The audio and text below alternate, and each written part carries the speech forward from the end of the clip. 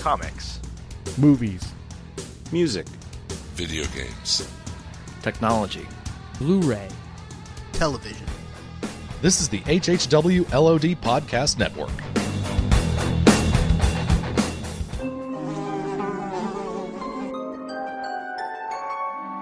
The world we know is gone. No internet, no GPS, no text messages, no podcasts.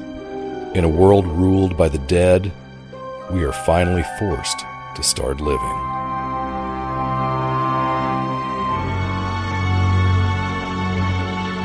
Hello, everyone, and welcome to the Walking Dead TV Podcast, episode 284. This is Russ. And again, a full house. Imagine that.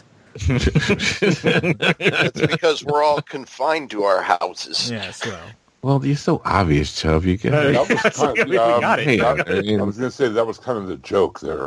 Dude. God dang it, Chubb. Sorry. Put the bat down. He's like Drax, man. Nothing goes over his head. Man. It's not because he's tall.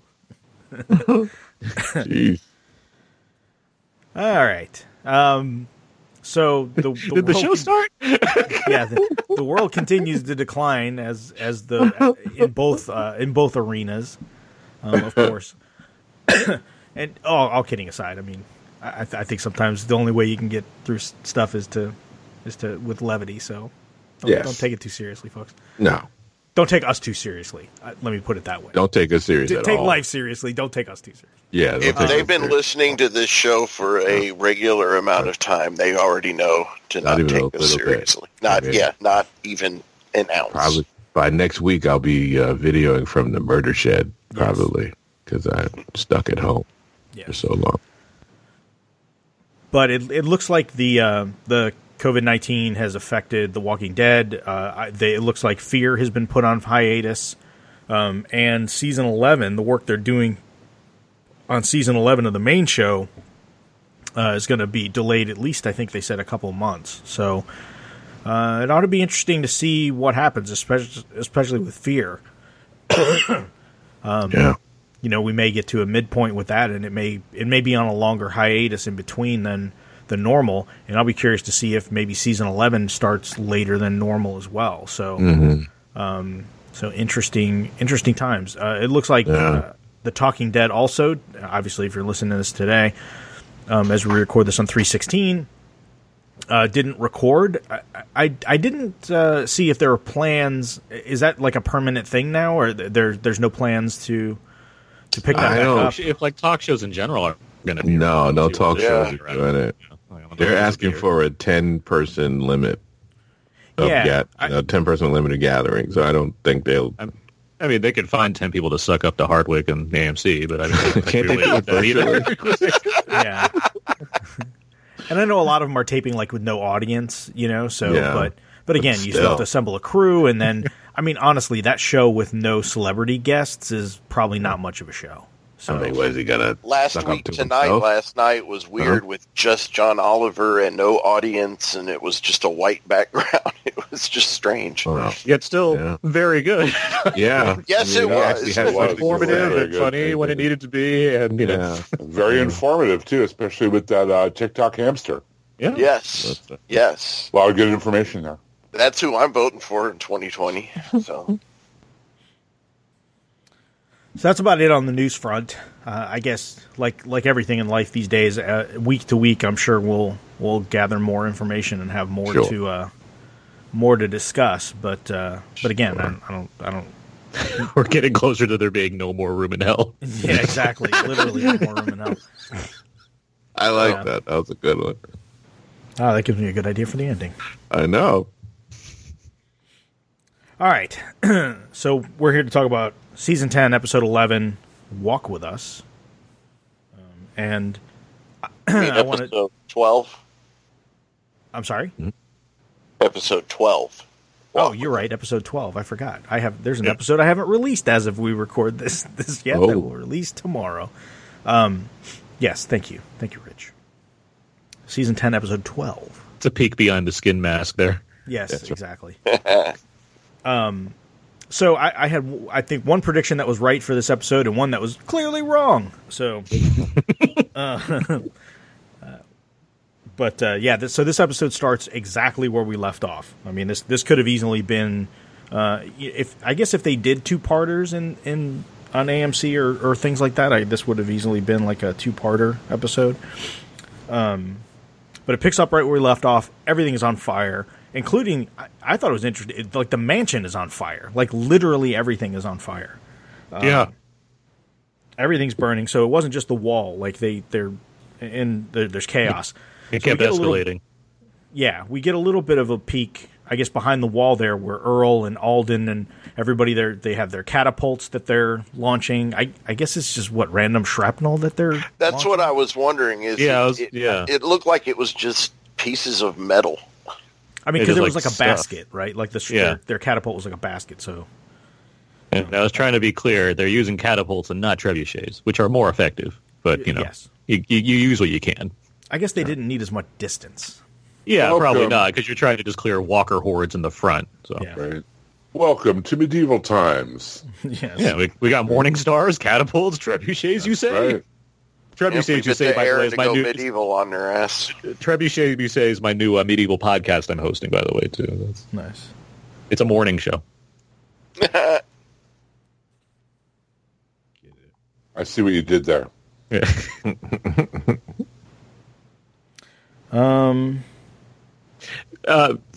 So, I mean, this is the whole opening segment.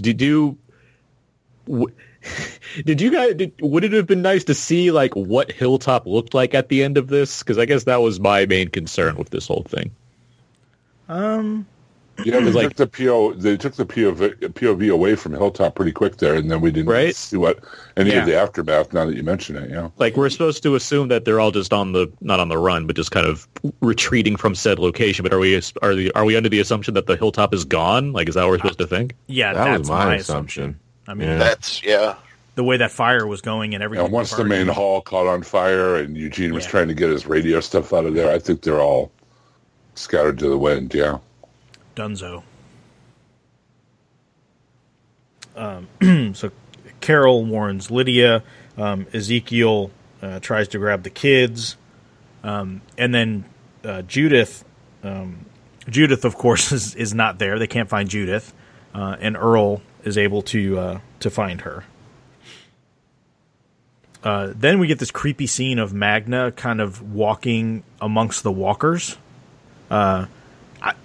I don't know about you guys, but like for about a second or two, I was like, "Oh man, is she dead?" And she's just obviously, I thought it was a vision. I didn't think it was a dead thing. I thought it was a vision. Like she was seeing her, and it wasn't really her. Yeah, yeah, that's what I thought. I wrote Magna returns? ?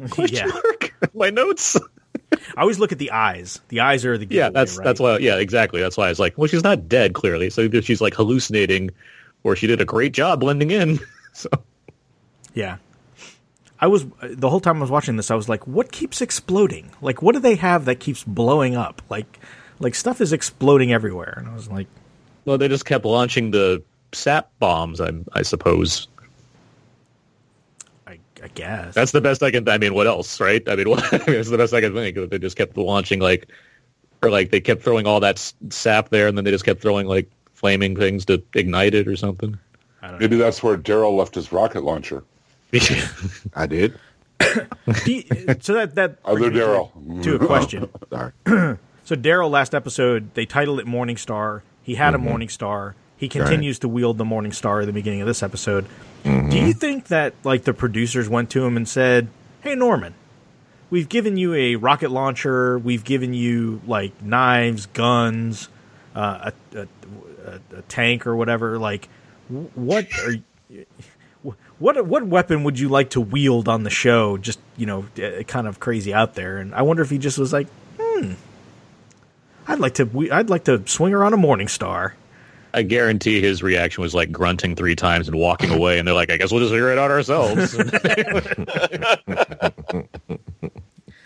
I mean, by the end of the show, they're going to leave like no stone unturned. Like he'll have like a lance on a horse, or I don't know. I mean, that is in the comics. Like that wouldn't be out of line. Yeah. No, I don't know. Like, doesn't Jesus have a lance on a horse at some point or something like that? Sounds about right. I mean, not a lance, but like he does. Like they are horseback for a good portion of this time jump portion of the comics, and they got some weapons going. Yeah. So we get to daylight, and Negan and Alpha and them are kind of cleaning everybody up. The dead that are just laying around from the battle, and it's funny because Negan finds one of the Hilltoppers there, who's in really bad shape, and stabs it in the head, and Alpha kind of scolds him for not adding to the horde, and he's like, "My bad." This is when I thought. Like an arm's gone on that guy and everything. Yeah. This is when I thought it was a plan. And he goes, "She's such a dick." Yeah. But I think that's the part where I thought, okay, this is when he's going to turn. He's going to show that he turned. Yeah. Because he didn't have to do. I mean, it's like he was killing people just so they wouldn't turn. Yeah. On purpose, you could tell, right? So I thought that's when he gave it away. So he kind of goes off on his own, and then he comes across... No, wait a minute. Whoa. Back it up, dude. You forgot about Frowny McTwo-Knives. Yep. Oh, yes. Which is a quote from the comic, actually. Even Mike Jones, in our Facebook group, even pulled the panel from the comic. And I heard that. I'm like, wait a minute. And I went back to my digital copy, and sure enough, there it was. I remember that one specifically because it's a great line. Yeah. Frowny McTwo-Knives. I definitely wrote that down because it was perfect. That's going to be my new cover band. Frowny McTwo-Knives. Yes. And Alpha, she's all like, they're talking about victory. She's like, this is no victory because she didn't get Lydia. Like that was her main drive in all of this. She didn't get what she wanted, so she's not like proud of the win that they very clearly have here. Yes. So Negan kind of goes on his own way, and he comes across. I call this walker the Bebop walker. Like, what was up with the way this? I mentioned it last week. Like, there were these walkers that were just kind of like strutting or whatever. This walker's like his head's bouncing. He's like swaying back and forth, and I'm like, I don't know. It just he's got a hitch in his life-size Funko doll. He's got a hitch in his step, and I think it's more it's something to amuse Negan and his whole like on board of this move that he's kind of pulling on him. That zombie's living his best afterlife. Yeah, yes. I mean, it gives it a bit more personality, which I do think helps the scene as far as Negan's reaction to all of it. Sure, to me it was just a little comedic, which I'm sure was kind of part of the reason. But yeah, I mean, we've seen a lot of dark shit. I mean, we could deal with a little bit of levity involving Negan's jumping and jiving with walkers around. Yeah. So he spots somebody that's a survivor, and at first I was like, I'm pretty sure that's Lydia, but you couldn't get a real good glimpse of it. But obviously Negan knew that it was Lydia, and goes after her, and comes across an Aaron who's carrying what's his name? Don't know. Folger. That's who he's carrying. He's carrying music band. Yes. Jacob from Fantastic Beasts. Yes. I didn't know that's who he's. I didn't look at it. I was probably writing it down, so I wasn't looking at who his face was. Oh, okay. Well, he's alive. Good for him, I guess. A little bloody, but yeah, he's definitely alive. God, I guess he didn't say anything either. That's all it didn't. Right. What is his? Now I'm going to be pissed off and I can't think of his name. Or Luke, my name's Luke. Dan there Folger plays Luke. Yeah. Yes. So yeah, Aaron's carrying Luke. Negan rolls up. He tries to explain, not very effectively. Well, I think he has to play it cool because he doesn't know who's around for one thing. He can't be just being like, guys, I'm on your side. Like, I think he needs to. Yeah. And it's also an awkward scenario because, well, there's walkers around. Aaron is very clearly upset by things that are taking place. It's like, you have to tread water carefully. I guess it makes sense that Aaron's the one that finds, or he finds Aaron, or Aaron finds him, or whatever, just because they had that one episode where, he didn't kill him, so. They had a reckoning of sorts. Yes, and came to an understanding. Which in his eyes backfired, and in Negan's eyes is like, well, this is awkward. Yeah. He's not going to believe me on this one. So Negan takes off, and then he's able to find Lydia and grabs her, and takes her away. Then we come across Alden, Kelly, and Gamma with little baby Adam. And Alden can't seem to keep the baby quiet, and Gamma's trying to give her, I guess, marry Gamma. I guess it doesn't matter. In a little bit, it's not going to matter anyway, but... Mama. Mama. She tries to let Alden let her hold him so she could calm him down, and he's having none of it. Like, he's still not having any of it. Mm-hmm. And eventually she gives him some advice. He takes it. It seems to calm her down.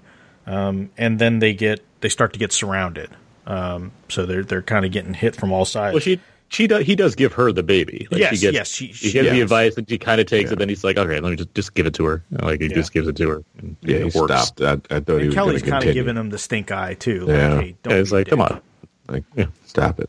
This whole sequence is going like multiple ways. Where it was like, wait, it is because that last a couple days ago, right when we did the episode, I'm like, they're either going to end up together or keep being at odds. And like, are they going to end up together now? And then obviously it has a result of all of this. But it was throwing me through some loops as far as where it was headed until she got to like standing around and being like all peaceful. It's like, okay, I know where this is going. But still, it was I was intrigued by what was going to take place here. Yes. So they try and lead everybody away. And they come across a van. They're struggling to get the door open on the van so they can hide in it. They finally get it open. Gamma gets everybody inside, and she slams the door shut and leads them away. So again, she's trying to protect her nephew. Well, I think more than anything else. I mean, not that has any real ill will towards Kelly or Alden, but she wants to keep her nephew safe. Yeah. And so she leads him away. She's able to kind of get him towards some sort of pond or creek or something, kills them all, and as she's standing there, Beta comes up and stabs her right in the gut.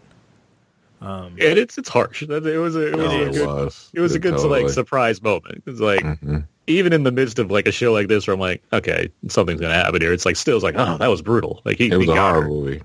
Because he's a big old Michael Myers mother. Like, exactly. And the sound it makes when they they really get a good job of that. I know that sounds so especially that morbid. second hit, right? Like the first one is when he moves it and he guts her essentially. Yeah, that sound. It's just like oof. Ooh, yeah. She's able to get a good piece of his face off, as it were. She wants to take his face off. No more drugs for that man. Which of course doesn't sit well with Beta. He's pretty pissed off. He basically sets her up against a tree, and then one of the other random whisperers rolls up, and it's like, "Hey, man!" And Beta he says, "It's you. It's you." I thought I recognized the voice, but like, and so it was the weirdest, like starstruck whisper. It's a callback to Fear the Walking Dead. Remember the albums that were out everywhere? He was on the cover of one of them. He was a country singer. Is it specifically the Fear?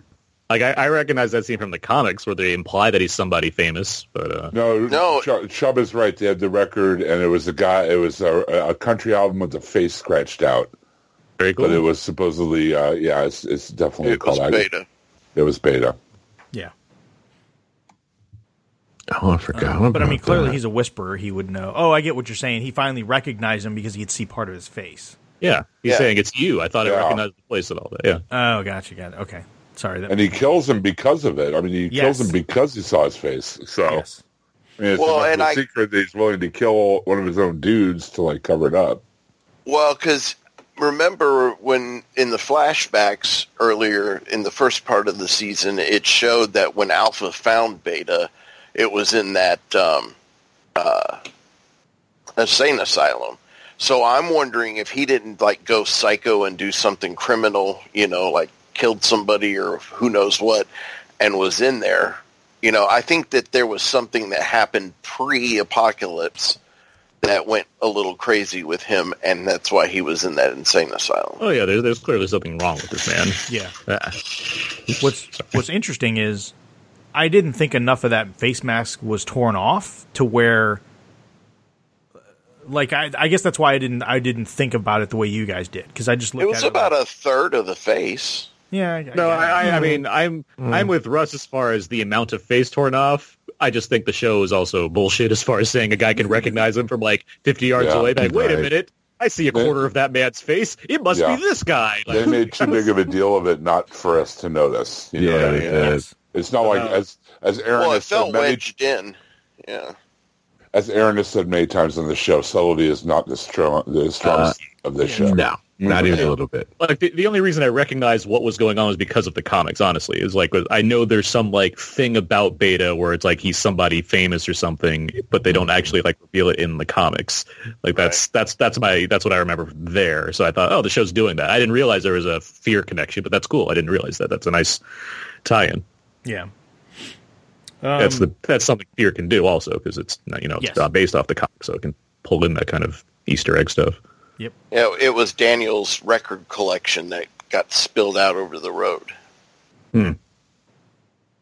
I was not on a lot of Fear episodes last year too, right? So maybe I missed that one too. Maybe that's why I didn't recognize. Yeah. I was busy living life in the world when we still had a world. Remember when we had a world where we go outside? Like? So he ends up making short work of that guy, and before he can kind of get back over to where Gamma is, an arrow shoots and hits Gamma right in the forehead. No. He gets right up to Gamma. Like she turns. Right. And he like picks her up and he's like, all right, she's time to join my army or whatever. And because Alden's a terrible shot, like he decides to hit Gamma instead of the guy causing all of this terrible destruction. Do you think that is what it was, or do you think he was trying to kill Gamma? I thought he was putting Gamma out of. I thought he was putting her down. Let me put it this way. Either he's a terrible shot, which is the better result of these two options, because if it's not, and he just wanted to kill Gamma, that is the dumbest, stupidest move that this guy could have made. Put the zombie out of its misery? It's a zombie. What's it going to do, run away? Get the guy. Like, what's... Good point, sir. So yeah, I want to assume he missed the shot because that's the only thing that makes me feel better about over incompetence. Maybe not take down the hulking guy. I'll take down the innocent zombie that can't do any harm to me from this distance. But whatever. Well, if you want to put it that way, fine. Yeah, saying. Oh, I felt so bad for Gamma. I might as well get rid of her now. Meanwhile, Michael Myers is still walking around. I did want to why didn't you try to hit him? Yeah. That's the first thing I did think. Like, what are you doing? You had the drop on him. You had the drop on him. One hit, at least try to hit him in the head, and then something happens and it doesn't work. And then you can always kill her by hand. Like, that was stupid. All right, I like Aaron's theory. Thank you. He just missed. That makes more sense. It better be. That said, if he like shot and Beta turned around and caught the arrow, I would not have been surprised either. So. That'd have been cool. Yeah, that would have been kind of cool. It would make me all the more prepared for the inevitable Daryl Beta Throwdown Volume 2 that's going to take place at some point. Yes. So Carol's with Yumiko and Magna and Eugene. And obviously, bad blood. Yumiko is not happy with Carol. Yumiko is clearly suffering from quite a bit of PTSD. She got separated from what's her name?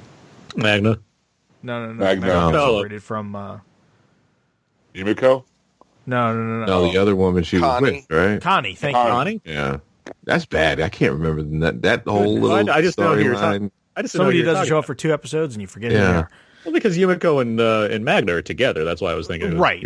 Them. I mean, yes, Connie's gone. I see what you're saying. Magna's talking about her story. She got separated for Connie. Got it. Okay. Yes. Sorry. I'm out of it. So she was able to make it back. And so she's kind of in bad shape. I think more mentally than physically at this point. And, again, Yumiko seeing Magna in that state, the two of them were kind of on the outs. So, obviously she's, feeling like they have unfinished business. So she's not too kindly to Carol when Carol's like, okay, let's move out. And she's like, wait, we can't leave. She needs more time to rest. And Carol's like, man, you can stay here as long as you want. I'm out. She wants to get back before daytime. And Magna kind of gives it to her. Gives it to Carol. For sure. Yeah. A cherry cheesecake, right? Yumiko punches. Yumiko punches her, not Magna. Yeah. Yes, thank you. Yeah, and Yumiko punches her right in the face. And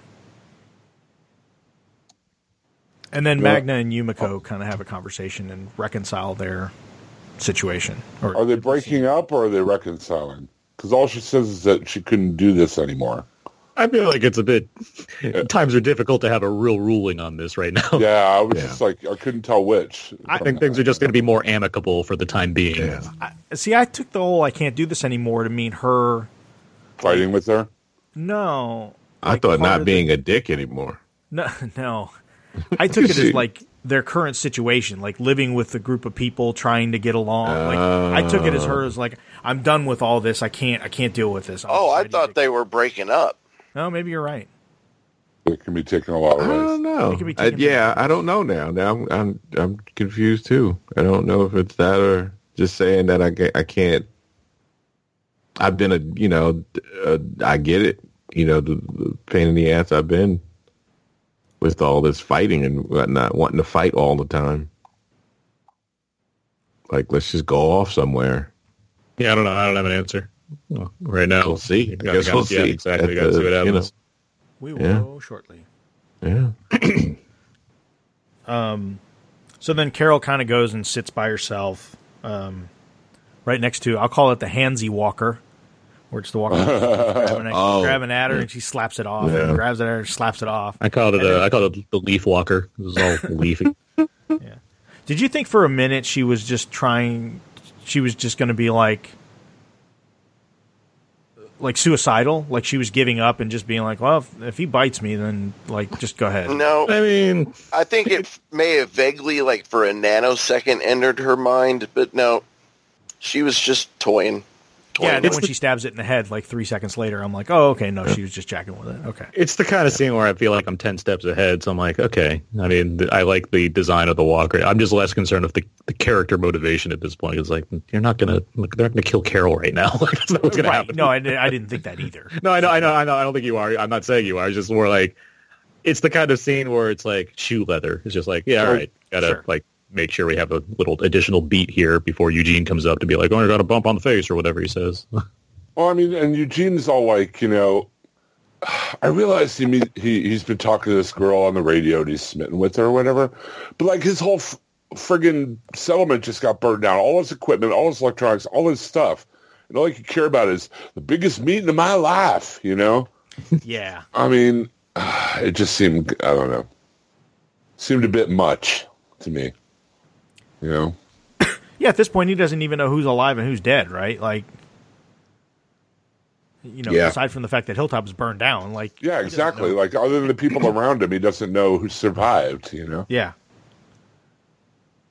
So, of course, he starts feeling all sad, sacky for himself. And Carol says, did you ever feel like, you kind of wanted something so bad and then have it snatched out of, in front of you? And or you couldn't deliver on it or something. And at the time, I was like, I definitely kind of felt like she had. I kind of thought I knew where she was coming from, and obviously, when we get to the end of the episode, this conversation has a very different meaning. It was less about. It was less about the fact that she feels like she got everybody killed and everything, and more about the fact that somebody else was going to do something that she wanted to do herself. So, yep. At the same time, like, the Hilltop was attacked in response to things. I mean, they were going over the border and all this stuff. I mean, let alone she was provoking Alpha, like, in her own way. And it leads up to, like, they say they're both screw ups, and beyond Eugene's meeting stuff, I mean, it does go back to Eugene, how we were first introduced to him, which was a guy who was pretending to be the true savior, that they needed to get to Washington so he could save the world and all that. Which he was lying about. And like, I mean, there's a lot of history as far as ways that they've made things worse in some way, even if it ultimately led to better things. But I'm trying to think of other times they've like talked to each other, Eugene and Carol, and I can't think of it. I don't remember many. Usually missing. So yeah, that's one of the things I got out of this part of the episode is I especially for them to have like a heart to heart. I've never seen that before with with the two of them. So it kind of it sticks out more as like well, these two have never talked before kind of thing, and it's like, okay, if like the work to get there is this kind of silliness of Eugene like, oh, I won't go to my date now, at least it gives them a chance to like relate on another level, which I did appreciate to some degree. Yeah, and of course Carol just tells him to just do it, to go. Like if he really wants to be with this girl, then he should just do it. So. So then we finally catch up with what's going on with Daryl, and he has kind of a larger group with him. Of course he does. Yes. Most of the survivors, it seems, that are left are with him, and they're going to the rendezvous point where they were supposed to meet Ezekiel where he's supposed to grab the kids. And of course they get to the house, and the kids aren't in there, and Jerry's wife is really freaking out. Because she, again, she should. I mean, her kids are gone. Yeah, like 4 of them or something, right? That they were all supposed to meet there. Aside from the fact that everything they had is gone, and now they can't find their children. I mean, of course you're going to expect and think the worst. So yeah, that was a. Between fires, a horde of walkers, and whisperers, there's a lot of threats out there for the kids of America. Yeah. Whoa. So we find out that Earl has the kids. They're in a safe spot. Ezekiel is not there. Earl's got something else too. Yeah, Earl's looking mighty bad. Yep. Now, who called this last week because he had that like speech or whatever? Remember? I think we were all. Aaron. We were all on that consensus on that one that he was going to be next. I'll say this: the show did surprise me on who's still alive, but yes, the Earl one was like, yeah, this guy. I will say that there's, this was the deaths we called, and the other big deaths in this episode. I did not see that coming. Not this soon. I didn't see it coming. If it was happening, not this soon. I thought it would, because they're close. Anyway, to the end. I don't want to get too far ahead. I'm sorry. Yeah, that's right. So Earl's taking care of the kids. He's making sure they have some water, and then he tells them to be quiet and closes the curtain, and he looks even worse. And obviously, it's clear at this point he was bit. And he takes this table, flips it on its side, hammers a spike through it. That is hardcore. I don't know. Who among you could do that? I could never do that. Me? No. I don't even know what a table is. I'm like, you got the table there. Find a rope, rafter. Plus, I mean, with all the kids in the next room and stuff, you can't do that because then you have a live zombie with a bunch of kids in the house. Exactly. Yeah, because this worked out that way too, huh? Yeah. It's more better chance of working than. Yeah, I mean, you got to really be committed to do that. Yeah. That was my whole thought. Like, you gotta like. He's looking at this thing, and I'm like, no, thank you. Yeah. And the kids are in the like I said, the next room over. I mean, I don't know. Yeah. Did we note the Judith thing when she was fighting in the fires? That she killed a Whisper. No. Yeah, she like kills a Whisper in the fire, and she has that look on her face, like, oh man, I just killed a person. Yeah, I even had on my notes, Judith's gonna Judith. That's my note. But I did like, she's not a little Carl. She didn't murder and be like, oh, that was good. She was just like, oh, I didn't see that one coming, because they're going to play a role here in this whole Earls. So yeah. So of course she comes in and sees Earl, and knows what he's about to do. Knows that he's been bit, and she starts to tear up. And he tells her she's strong, and to go in the other room. And so Judith leaves, and Earl sets himself up, and it's kind of we get commercial break like right as he headbutts this huge spike. It's a good cut, good clean cut on the show's part. Yeah, I'll say this: I like Judith more this week than I liked her last week. So there, okay. Oh, you got a heart. The bonding scene there worked for me better than the other nonsense. Those alligator tear well ups. Either they had good CGI or she acted very well. Yeah. She was just looking at all the houses that Chandler Riggs was choosing through when he was fired from the show. Yeah. You could live there. You could live there. That was a 3-bed. So of course she goes back in to check on Earl. We see kind of the mark on his head. The mark of Earl. And she walks up to him, and of course he starts to twitch and grabs her arm, and he didn't quite finish the job, as it were. So Judith obviously pulls her sword out and has to take care of business. So what do you think he did? He just like give himself a big old bruise on the head and just killed himself that way? But I think it ultimately. Yeah, it's not that. Skull's pretty hard. I mean, so I'm sure it's the kind of like.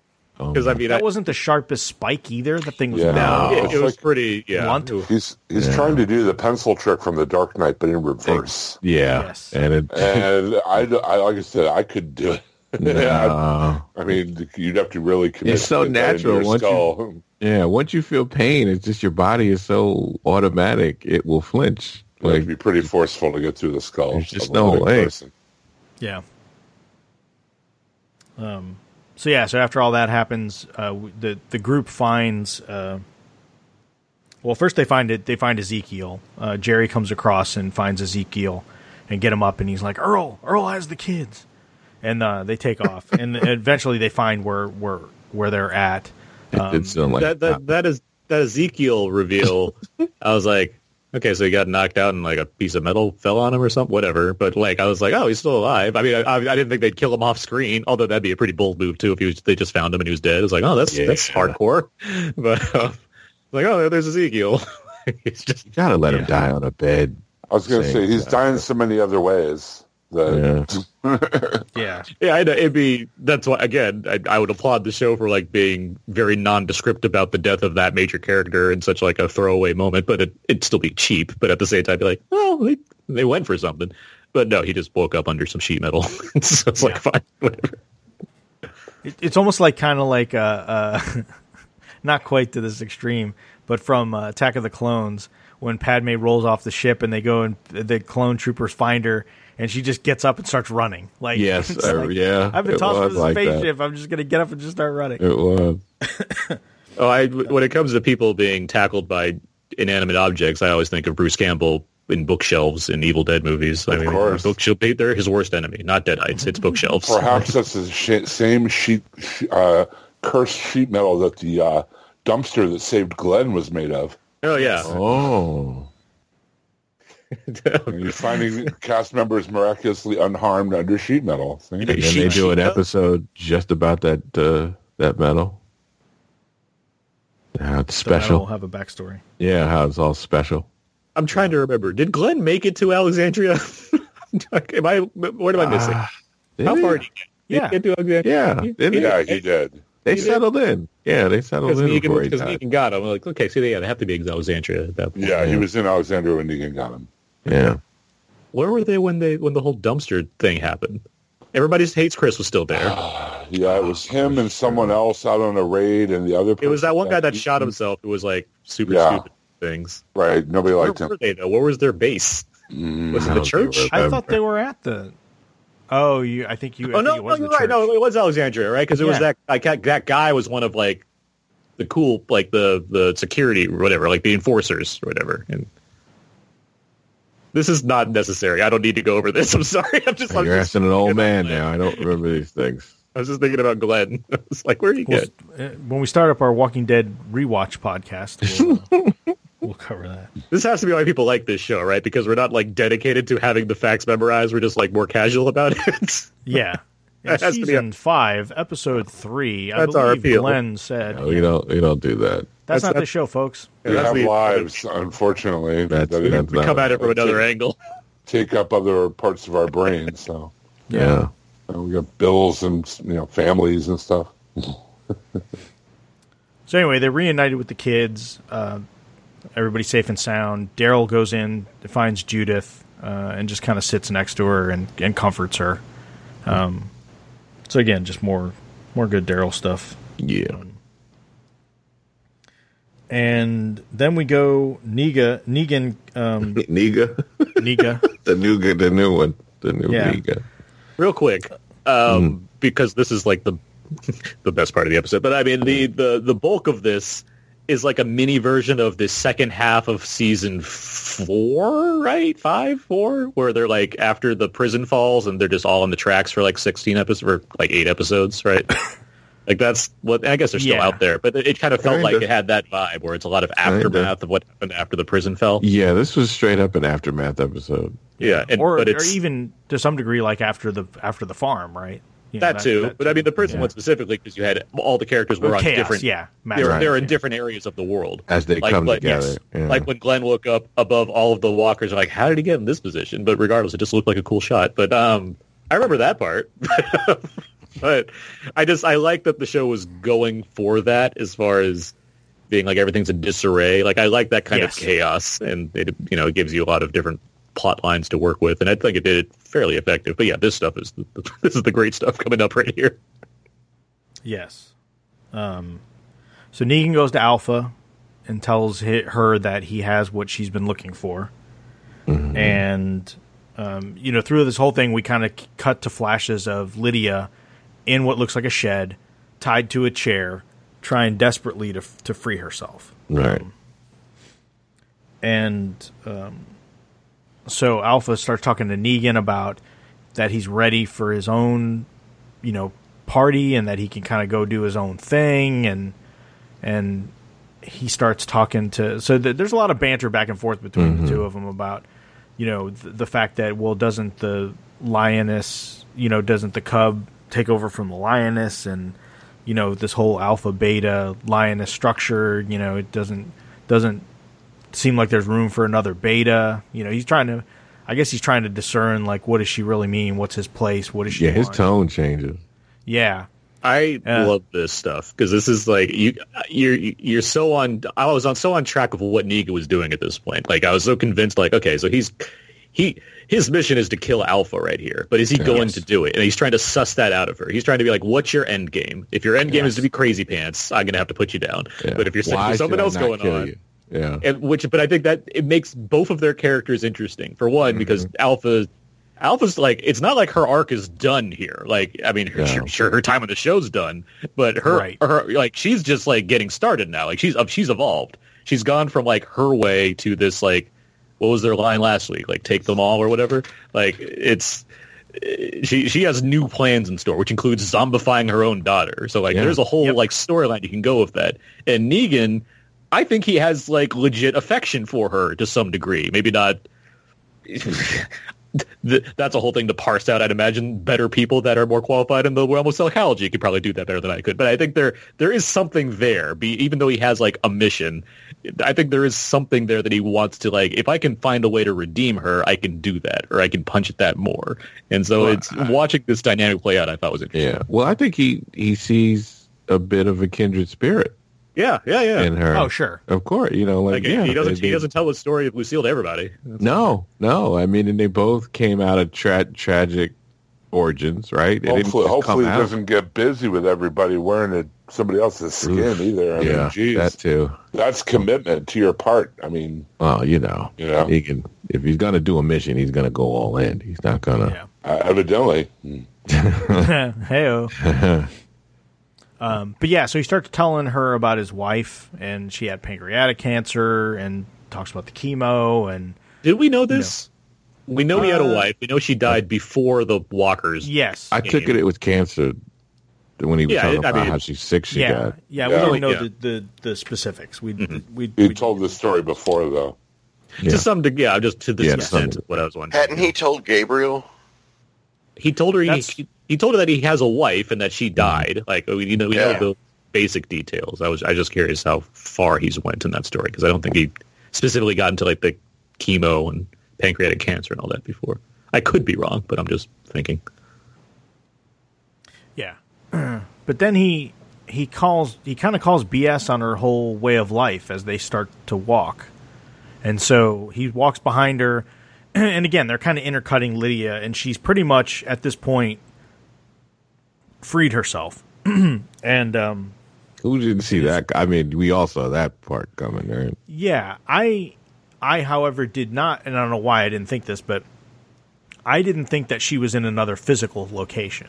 Like, it's been done so many times. I should have known that. To me, I thought it was coming down to who's going to kill her first. Is it Negan that kills her from behind, or is Lydia surprise her and kill her herself? Like I thought that's where that was going, and clearly that wasn't the case. I thought it was going to be a time thing. I thought it was going to be like she already got out like way earlier. Oh, and, right. You know, one of those. But instead, they went for the Silence of the Lambs tactic of she's not in they're not in the same place. I only thought otherwise because he was so calm and didn't rush it.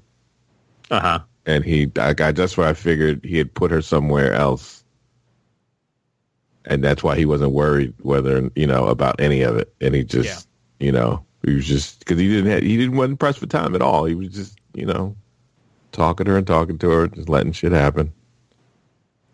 That's fair. He's a very good actor in this. Negan, like Jeffrey Morgan, he's good too. But I mean, like the role Negan's playing in all this, he knows how to keep that up. So it's like, and I took it too as he legitimately kidnaps her, obviously to keep her safe and keep her out of the way.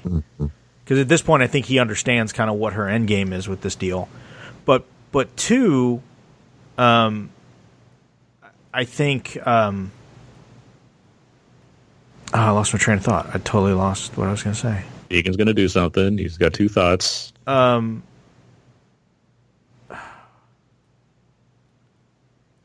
got her out the way. Lydia, Alpha. Come on, Grandpa. Give me a minute. It'll come back to me. Give me a second. All right. Damn it. Would it help if we hum this? Oh, sorry. Yes, I got it. It came back to me. Alzheimer moment is clear. Like Alpha's BS detector is pretty solid, and so I think if he came to her and said he had Lydia and didn't really have Lydia, like I almost think that she would have been able to detect it. So I think again, part of it was to keep her safe. Part of it was so he wouldn't get caught in a lie. Right. Like he legitimately had her, caught her and had her, confined. Right. Because he did tell her he pretty much everything he said was true. Yeah. For the most part. Like I said, I think her BS detector is pretty spot on. Yeah, that's how he got away with it. Yeah, I get it. I get exactly what you're saying. So basically, don't lie. Don't lie. Lie by omission, not by outright lie. That's how you pass those lie detector tests. You tell a certain part of the truth. Yes. So of course, everything kind of converges at once. Like Lydia opens the door. It's clear that she's in a different physical location than everybody else and gets away. And Alpha opens the door, looks inside. There's nobody in there. She turns around, and Negan slashes her throat. With, the biggest knife. Oh, my gosh. It's like, where did this knife come from? Where are you hiding that? Maybe I don't want to know. We haven't seen that before. Like, I literally had it, because I'm thinking, I know where this scene's going. He's going to kill her. Yeah. But he's, like, if it goes by comics, he's going to slash her throat. And I'm thinking, does he have, but all he has is Lucille in his hand, so I'm like, what's going to happen here? And he just pulls out the biggest knife from his side all of a sudden. Yeah. I'm telling you. And it makes sense, right, that he would do that as opposed to use Lucille, because he's got to have proof, right? Proof of death. Yes. In this instance, yeah. Proof of death.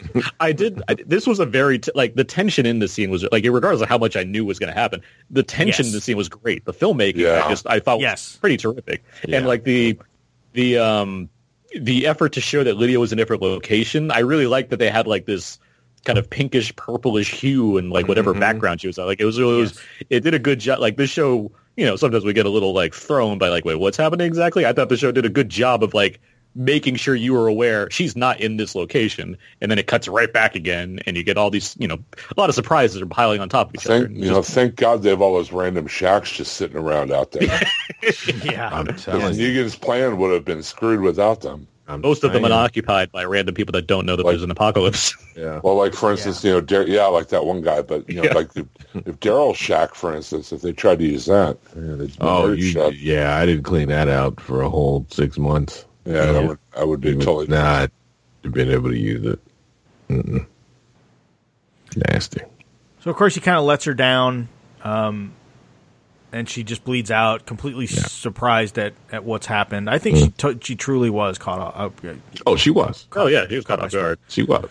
And so the next thing we see is, of course, Negan with a bloody sack. And then we cut, and he basically bowls a head across the ground at somebody's feet, and Carol goes, well, it took you long enough. Yeah. Wasn't that how it was in the comic? Except it wasn't Carol's feet. But No.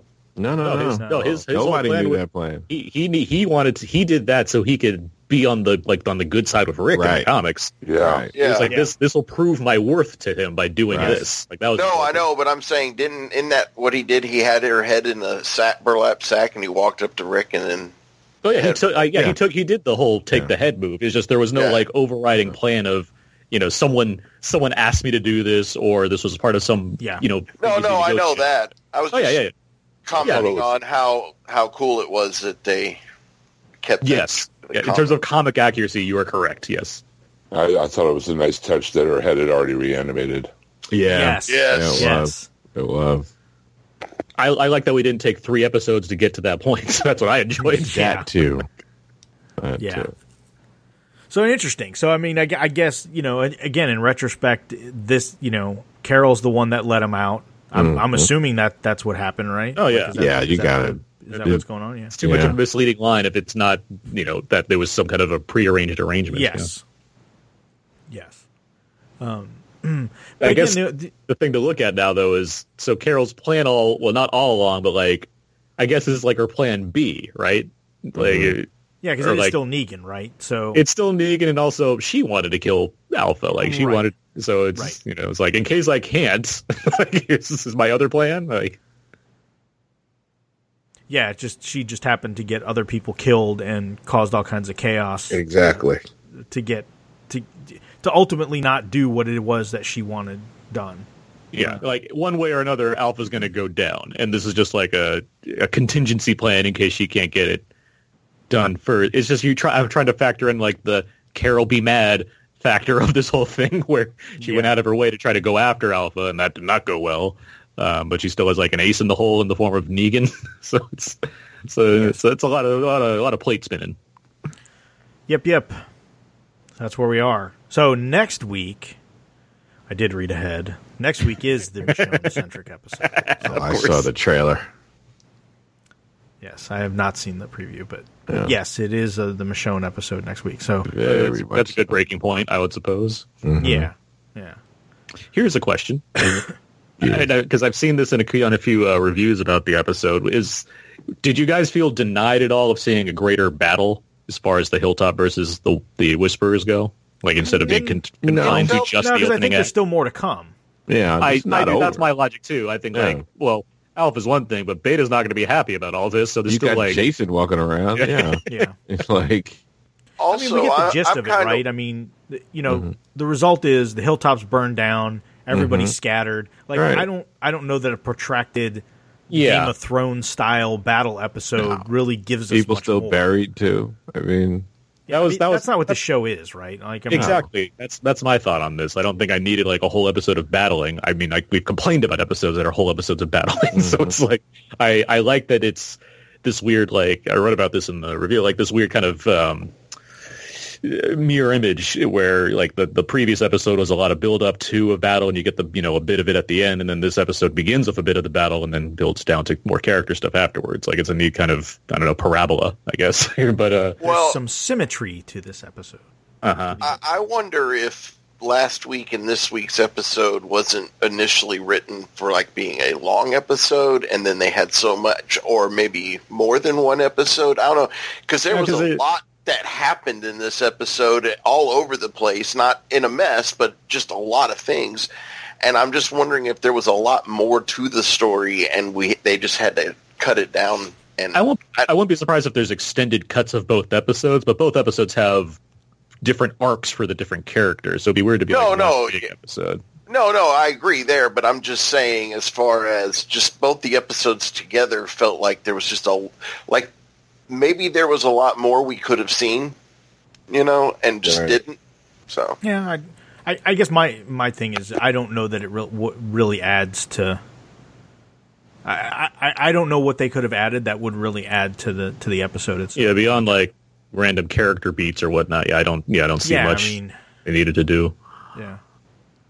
It would be doing it just so they could do it rather than which, we haven't noted this, but they've not done that in a while. Like, remember, especially the All Out War season, right? It seemed like every other episode was an extended episode, and it was not fun. Honestly, like it felt like it was dragging things down. It's like another hour and 13-minute show. It's like, come on, like what are we getting out of this? And it didn't feel like there was enough going on to keep the momentum. Well, yeah, but a lot of that was there was a lot of boring and just badly written parts that. I mean, but if you're going to give me 90 minutes, then pack it full of stuff. Like these 2 episodes were pretty packed full of stuff, and if they would have gone a little longer, I would have been fine with it. I mean, in this particular instance, I don't disagree with you necessarily. Like, if there is stuff that's worthwhile, I'd be happy to see it because I like these episodes overall. I'm just saying, like, on the whole, watching this show when it was really riding on extended, going all Sons of Anarchy on us with these extended episodes, I'm like, okay, like... It was fun. It was cute as a gimmick the first couple of times, but now you're just like riding it for no reason. It seems. I wonder too if the ratings and budget kind of come into play of that too. Oh, right? for sure. I'd have to imagine. You're talking almost a double episode with every episode. That's a lot of extra. And the show was it was peaking. It was peaking right when it had the All Out War stuff. So it's like, yeah, okay, I get it. You're maximizing. It was pretty much on a downward trend by then. All right. Yeah, maybe they wanted to make a bigger deal out of it because they know it's a kind of quote-unquote fan-favorite storyline or whatever. Yeah. And, of course, I mean, that's all lagging, right? Like, you're in production with the next season by the time the numbers come in for the previous season. Yeah, sure. At the time, you're like, we got All Out War. It's going to be amazing. Everyone's going to love it. Ratings are going to be better than ever. Yeah. Well, maybe not. So that's that episode. So we'll be back. But before we get to our Buster ratings, I will do a quick message for our sponsor, DCB Service. Again, as we all talk about, self-quarantining and coronavirus and everything else. If it's, if you can't get to your local comic shop, if you don't have one close by, if your local comic shop isn't open, or you just want to save a bunch of money, go to dcbservice.com. You can order your comics online. They will ship them directly to your house in pristine condition for very steep discounts. You pre-order 3 months in advance when the previews catalog comes out. So right now you still got a couple weeks left with the March catalog where you can order all kinds of cool comics, trades, hardcovers, omnibuy, T-shirts, toys, plushy dolls, all kinds of stuff that you can find over at DCB Service. Or you can head over their sister store, InStockTrades.com, where you can find great deals off of trades and hardcovers and, again, the assorted omnibuy or collected editions, sometimes for up to, even 45, 50%, 35% off of the cover price, which usually is very competitive, if not better than Amazon. And unlike Amazon, where you get this big old box and this hardcover floating around into it that's been corners bashed and everything, you will get it in an appropriately sized box from DCB Service with that great foam packing all around to keep it in pristine shape. Plus, small businesses are going to be taking the biggest hit here during this quarantine. A lot of small businesses. And when you order from DCB Service, you are promoting a small business. You're not giving your money to a giant mega corporation. You're actually passing your cash on to people, real people who take real care in your stuff. So definitely worth checking out DCB Service if you're looking to shop for anything for the geek in your life. Or if you want some cool graphic novels to help pass the time while you're sitting at home. It's a good way to go. Indeed. So we thank them for their support of the Walking Dead TV podcast. So, Buster ratings. Aaron, how many Busters would you give this episode? What did I give last week's? Did I say 3.5 or 4? I gave it a 4. You gave it a 4 last week, yeah. Then I'll give this a 4.5. I'll give this a 4.5. Yeah, that's right, because Russ went higher. I'll give this a 4.5 because, I think the opening's excellent. I mean, as far as filmmaking goes, it's very exciting, and the fires are great and everything. I like the character stuff going on here. I'm at a place where I'm like, well, what did I not like about this? And if it comes down to, Alden's choice of arrow shooting, there's not much here. So on top of that, you get this terrific ending that's both equally tense, very character-focused, and feels natural. Like, it doesn't feel like it's out of nowhere, yet it's still shocking at the same time. So if a show can pull all of those things off, that's a really strong episode of television, I think. So yeah, I'm at a 4.5. I think it was a good episode. Nice. Jim, what'd you give this episode? I have to echo Aaron. I give this a 4.5 as well. This was really well written. It's got the character stuff I come to the show for. It really was able to surprise and shock me with something, which is a long time. It's been a long time since I've been able to say this about this show. You know, that I was actually surprised or shocked by something that happened, or didn't see it coming, you know, a mile away or whatever. So, I like the ways that a lot of these things were shot. I liked a lot of the way these things are played out. Except for, you know, like I said, my only gripe with it before was like Eugene just like obsessing over, you know, this woman when everything he's had is lost, you know. But I mean, that was a quibble pretty much. I even liked the callbacks to the comic book, which were really cool. So, yeah, 4.5 for me. Good episode. Rich? Yeah, I have to agree. I liked everything in this episode. I was satisfied with that ending. It's something I was hoping that we would get this season, and I really enjoyed that scene. I liked the whole twist of he was a secret agent of Carol. Yeah. That was kind of cool. I thought the whole little beta callback to the Fear the Walking Dead stuff was kind of cool. I like that they're interweaving those little sort of Easter egg kind of things in there. Like somebody said, the cinematic presentation it was so well done. There were points where I knew Earl was not dead. I knew, and I still jumped a little when he grabbed Judith. So, very well done. I have to agree, 4.5 Busters for me as well. Daryl? Another episode that I had. Yeah, I didn't have any problems with it. I enjoyed what was happening, and when it got to even though you could see it was coming, what was going to happen after a certain thing, it still didn't let you down when it did happen. So I give it a 4 out of 5. I can't complain on it. What do you think, Russ?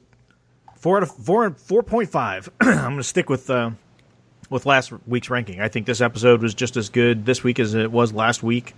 I think of both of these episodes as kind of one big, kind of one piece, especially kind of with the battle splitting between the two. But yeah, I think it's some solid Walking Dead we're seeing. For sure. Cool. But that's what we thought. But what did the Facebook folks think over at facebook.com/groups/WDTV podcast, Mr. Dietz? Oh, I have no idea. I'm social media distancing. That would be more fun, wouldn't it? It was funny because before all this came down, we were just talking about doing like a screen detox here. But that's not going to happen now. As Russ said, facebook.com/groups/WDTV podcast. The Walking Dead TV podcast Facebook group, and we had a lot of really great comments this week, so let's get right into them. DeRay Irvin, number 1, off the bat, 5 Busters. Absolutely beautiful episode. Had me crying, screaming, and cheering at my TV. John Pissior wrote in that his fiance literally jumped off the sofa in joy. I'm guessing at the death of Alpha. He chimed in, 5 Busters. It was an incredible episode. Brent Jones, 3 letdowns out of 5. I really thought we were going to get out of battle scene. Was super disappointed. Instead, a bunch of people split up in the woods like when the prison fell. Only I don't care about these guys as much. The last 10 minutes truly saved this episode. I knew the turn was coming, and I'm glad they didn't drag that out. It was fantastic. The Carol twist is interesting. Hope it pays off as something cool. And they all but confirmed Beta is a musician. Brent also wanted to know why the hell did Alden not shoot Beta in the head when he had a chance. Mm-hmm.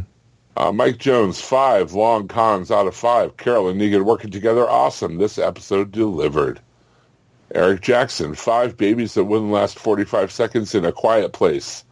All in all, a well-done episode. Even the Judith parts, LOL. Gonna miss Samantha Morton and her badass swagger walk. I can't imagine anyone else playing the part after her performance. Wish Thora Birch stayed around a little longer, but c'est la vie. My one nitpick, how did Eugene manage to go up to the attic and not come out looking a little more well done? Susan Monk, 4.5 new alphas out of 5. The Daryl Judith scene was really sweet.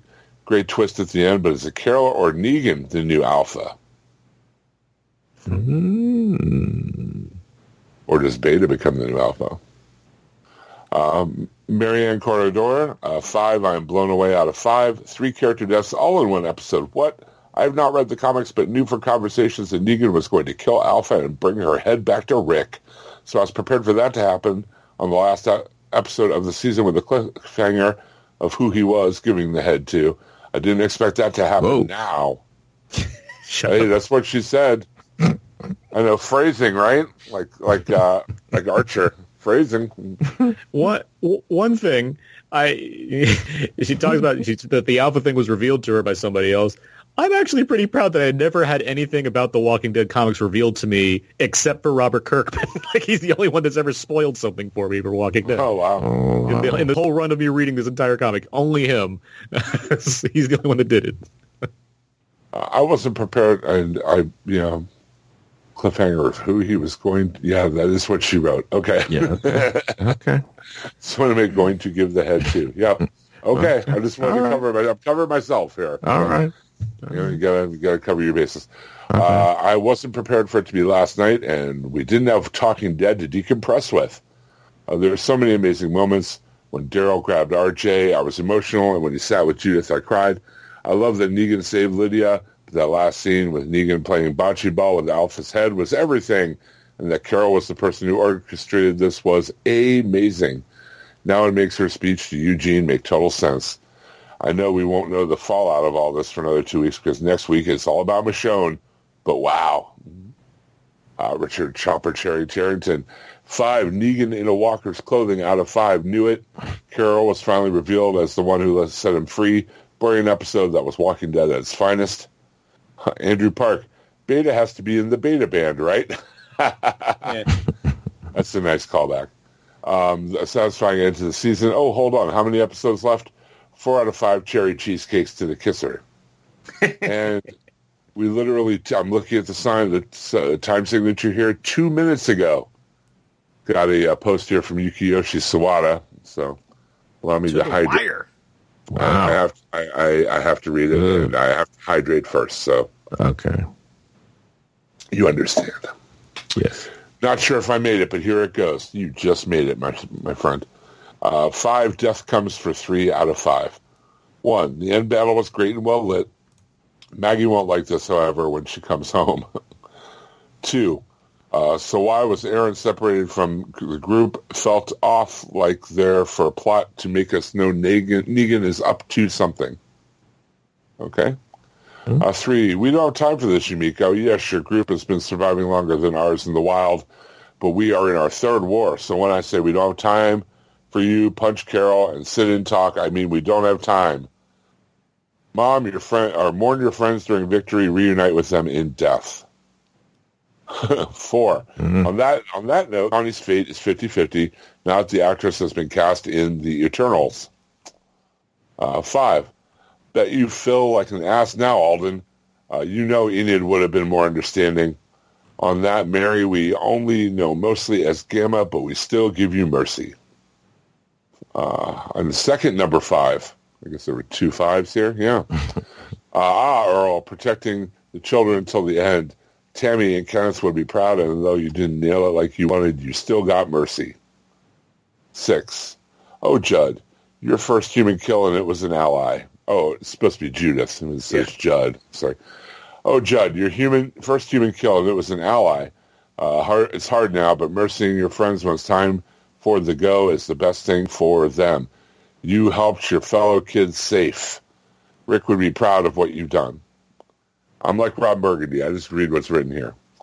7. So Alpha dead, head on floor, and we know Negan was undercover. Now that we know Carol let him out, her whole cave fiasco is even worse knowing that she had a man on the inside.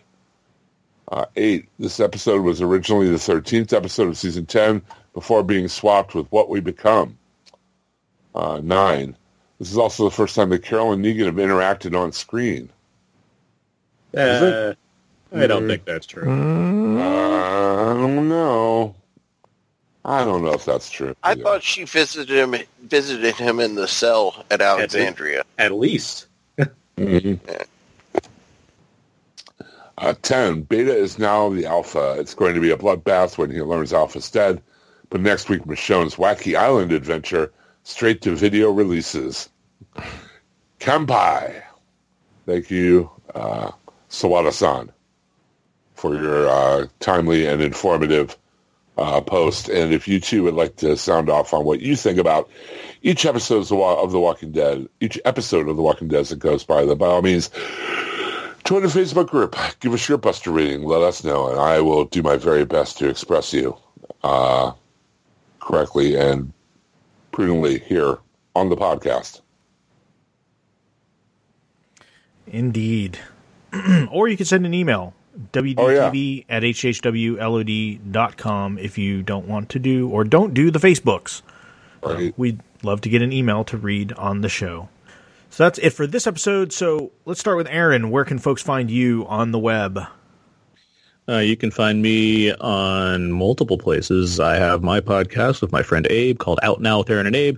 We talk about the weekly movie releases, which is a fun thing to say right now. But we do have our 400th episode coming up this coming Sunday. We'll be recording that, which is very exciting. We'll be talking about the best films of last decade. I'm also writing my regular reviews of The Walking Dead at We Live Entertainment. That's also where my regular film reviews go.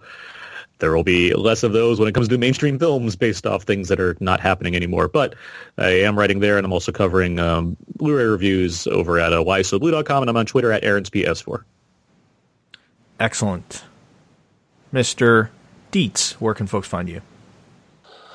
We have live D&D podcasts that we take and edit down to an hour long, and then add music and sound effects and all kinds of fun stuff to those. And you can catch those at oldmagicgaming.com. We have a new episode just went up, I think, 2 days ago, and another episode in about another week.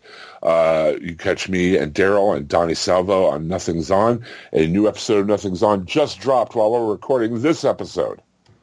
So, yes, it did. And we talk about the effects of the COVID-19 on the entertainment industry and whatnot. And I finally bit the bullet and got Disney Plus because my kids are off school for the next 2 weeks. So we talk about that. And Donnie took it upon himself to watch every MCU movie in order. I've heard of those. Yes. Yes, they're rather popular with the young people, I've heard. Mm-hmm. But he, in the latest episode, talks about that journey and which movies he thought were better, worse, the same as the first time he saw them. So that was interesting. So Nothing's On this week. TaylorNetworkPodcast.com. Yes. Next week will be my turn. Right. And I'm doing a rewatch of all the X-Men animated cartoons, animated series from the 90s. Hopefully in a chronological order. It can be tricky with that show. Yeah, I'm just going in the order that they're posted on Disney Plus, so we'll see. Yeah, which is wrong. No, I know. So it's weird. On DVD, it's totally wrong. I'm still gonna, I still want to do that and take that. Yeah, that's too much work. Yeah. The other work. I originally was going to do The Simpsons, but I was on quarantine. But they only have like 30 episodes, right? It's a pretty low ranking show. Yeah, sure. 30 seasons. Oh, I must have read that. Yeah. Sure. They're still going? Yeah, they're still popular with the young people, as I said. Mr. Taylor. Like Jim said, of course, you can just go to Taylor Network of Podcasts. We have a feed on iTunes, Stitcher, Spotify, and Google Play, if that's still a thing, or the website, and all the podcasts are available there. Mr. Sheldon. Yeah, so here on Walking Dead TV podcast, also on the DC All-Stars with Daryl and Jim, and occasionally Jerry. I don't know if you mentioned it, but we just recorded off of the Superman Red Sun. Yeah, that'll be up this week. On Saturday, so that's something to look forward to. Probably one of the better animated films from them in a while. Yeah, so like everybody said, you can check me out here at hhwlod.com, as well as Mr. Taylor's Taylor Network of podcasts, which we do Batman-centric podcast, Gotham by Geeks. So that's a lot of fun.